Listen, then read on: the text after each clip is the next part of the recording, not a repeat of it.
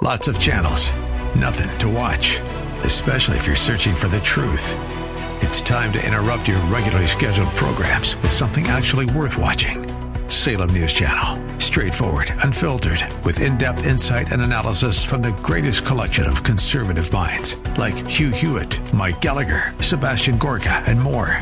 Find truth. Watch 24/7 on snc.tv and on Local Now, Channel 525.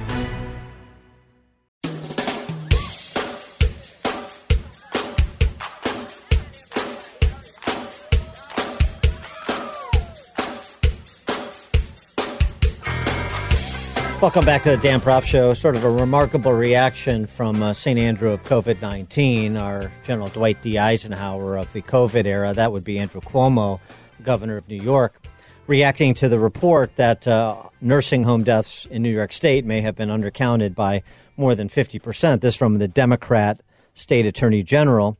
Here was the reaction. A third of all deaths in this nation are from nursing homes. New York State, we're only about 28% only. But we're below the national average in number of deaths in nursing homes.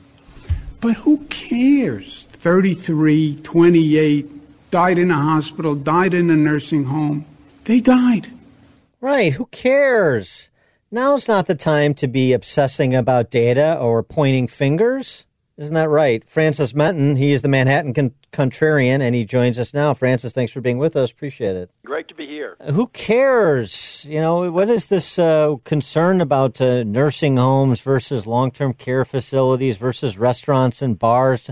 I mean, it's not like we're making policy based on where we see the highest incidence of death, Francis. You're talking about my governor here now. I know. So you better be careful. Yeah. Oh, I know. St. Andrew of COVID. I know. Of course, the issue that he totally hoped you missed in that little audio clip that you just played, and that the Attorney General of New York, who's just as creepy, by the way, and as politicized, but is actually bringing out, is that 28% of deaths in nursing homes in New York has been an intentionally suppressed number. It's undercounted, and it's probably well over 33% in New York.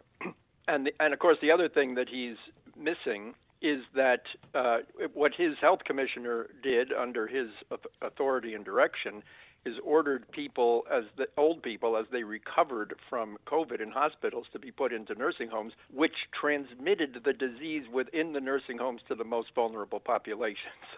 So who cares where they died? Yeah, there's a lot of reason to care about what Cuomo did. Well, here's the other thing he's leaving out. Okay, who cares where they died? How about just the aggregate number of people who died? And how does New York State compare to the rest of the nation there, Governor? Yes, well, we're number 2. New Jersey's actually worse, but New York is number 2 in deaths per million, as you probably know, slightly under New Jersey, but far worse than the states that often get criticized for being open, like Florida or Texas or South Dakota.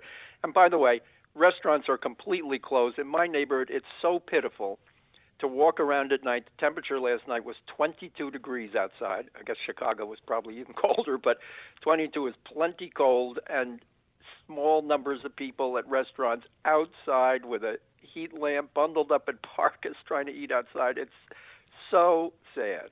Well, and sad, and on the school front as well. I mean, the effort to press to get schools reopened, to give the appearance that you're still going to have a school year in New York, like we're seeing in Chicago, like we're seeing in L.A., where there's even if you were to have in-person schooling resume, there's so much fear that has been engendered, as Carol Markowitz has written about in the New York Post, that you basically have washed away this school year, too. We're hoping, Carol, a parent of New York City public school children, hoping to get back in the fall. That's the best we can hope for.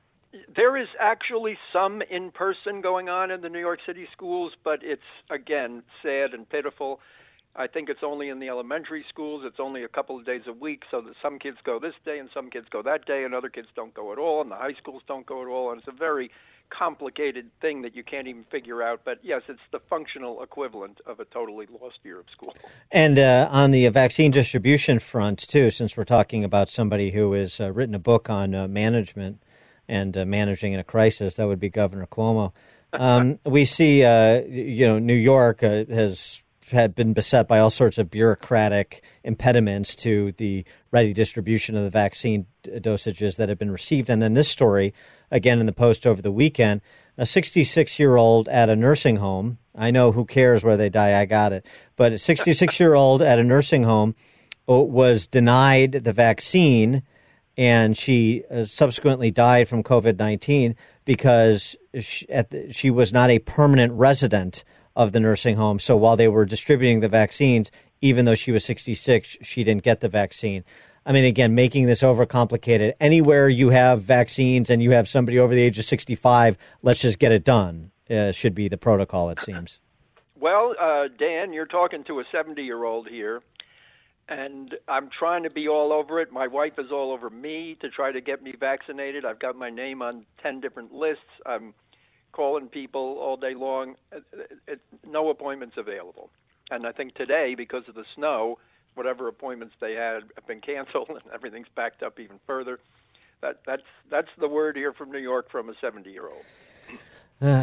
Yes, it's frustrating times on so many fronts, including with respect to the Biden presidency. I know that all things are right again with the world now that President Trump is gone, but you wrote at your blog, The Manhattan Contrarian, about the Biden presidency and what we've seen from the first 10 days and what that tells us about exactly who's in charge. Yes, I've actually had several posts on that, but I think my favorite one is the one that's titled "The Dopes Have Taken Full Control," which I would call a fair summary of it. I mean, this blizzard of executive orders, and I've seen a number 40 bandied around of executive orders, and I've actually tried to read some of them, and some of them are the equivalent of 30 or 40 pages of text if they were typed out on 8.5 by 11 sheets of paper. But yes, I think your phrase is about right, that if we just issue enough orders, we will achieve perfect order and fairness and justice in the world. I guess maybe not tomorrow, maybe next week or the week after. And also the disposition too. I mean, the executive orders speak to something, and what you are, the personnel choices speak to something, and the commentary from his quarters speaks to something too, which is we have control. There's no need for compromise. There's no need to dither. Let's run roughshod over our opposition. I would be 100% in agreement with that statement. Now, the particular blog post of mine that you were referring to, that post focuses on a couple of the executive orders rather than all 40, because how much can you do in a blog post? But I stuck with a subject that I write more about and know more about, which is what they call climate change and what I call energy policy, or the suppression of energy policy. And in that area, it's just one complete nuts thing after another, that they're going to close down drilling on federal lands. They're going to close down pipelines. They're going to rejoin the Paris Climate Accord, which commits the United States to shrink its usage of energy, and commits the third world, which is 90% of the world's population, China, India, Africa, on and on, to nothing.